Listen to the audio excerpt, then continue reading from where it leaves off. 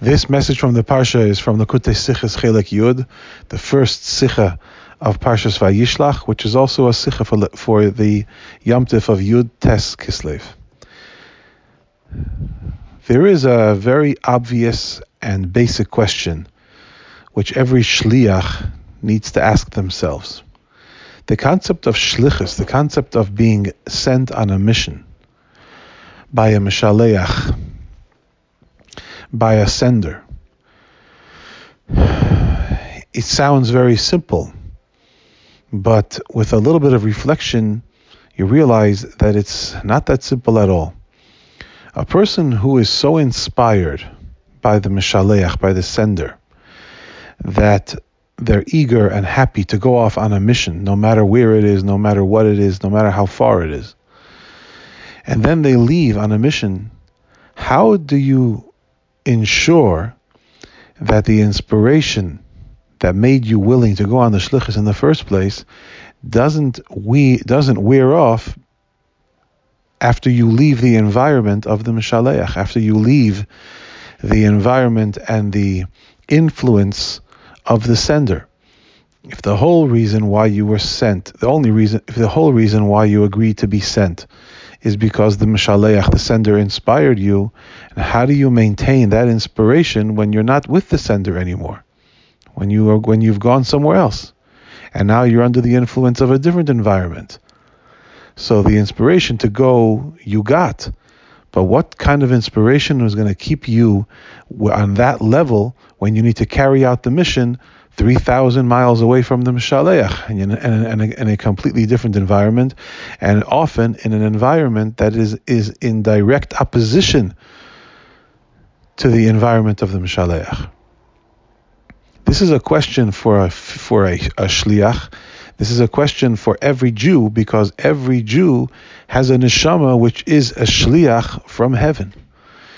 Every Jew has a neshama which the neshama is a shliach to the body, to the person's body, and the neshama is sent from heaven. How do you maintain the intensity of the shlichus so that instead of the neshama, instead of influencing the body will influence the neshama? The neshama took its shlichus from heaven, but it comes down into a guf, comes down into a very physical, materialistic body.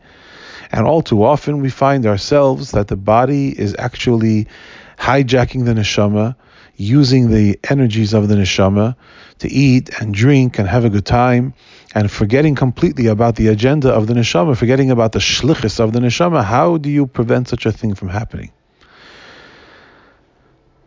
The answer was given by the Maggid of Mezrich right before he passed away on Yud Tes Kislev, when he said that when Yaakov sent the angels, sent the malachim to influence Esav, Rashi says that the malachim that he sent were malachim mamash.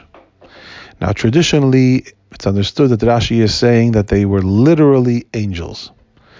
But the Maggid explained that malachim mamash means that the malachim who went on this mission, they left Yaakov only in a external way, but internally, inside, in their own minds, in their own self-awareness, they were completely with Yaakov. Even though they went and entered a completely opposite environment, they left Yaakov's environment and went and entered Esau's environment, it didn't change them an iota. They remained with Yaakov. The fact that their mission was to leave Yaakov and go to Esav, so they left. Externally, they left to be near Esav in order to influence him. But they themselves, inside their own hearts and minds, were very much together with Yaakov, exactly as they had been with him before. With this, the Maggid gave an insight into the whole idea of being a shliach, that the shliach needs to remain with the Mishaleach, not to leave. The fact that you can't fulfill your mission if you stay with the Mishaleach, and therefore you are required to make a departure, not all of you needs to leave.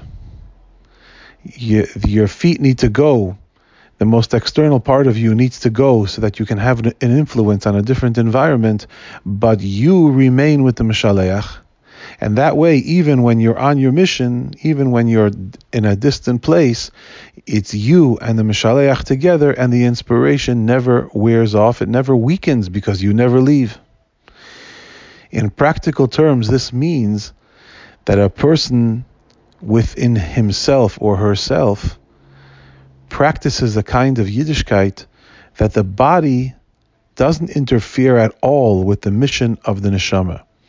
The body is there only to carry out the agenda of the neshama. The neshama has a mission, and the body knows that the neshama has a mission, and the neshama influences the body to such an extent that the body, with all of its desires and with all of its sensibilities, doesn't interfere whatsoever with the neshama. In fact, it stands at the ready to serve the needs of the neshama, like the Alter Rebbe, who completely rid himself of the taste for food because he had accomplished that he ate only for the neshama's agenda. He ate because the neshama wants to eat, for neshama reasons, not for bodily reasons. So even though the body by nature has its own reason for doing things, because things taste good and feel good, and nevertheless the Alter Rebbe changed himself so that it doesn't feel the agenda of the body anymore, but the body is there to enable and make possible for the neshama to do the mitzvahs and do what it wants. And this is how you carry out a mission. That the part of you that's going to carry the mission knows that it's only going for the mission. Any other agenda that may try to intrude from the outside, from the environment of where you're being sent, has no success getting in, because even the parts of you that do leave the Mishaleach know 100% with a keen awareness that they're only leaving in order to serve the agenda of the Mishaleach, only to serve the agenda of the one who sent you. And that way you ward off any kind of unwanted influence, and instead you influence your environment, beginning with yourself 100%.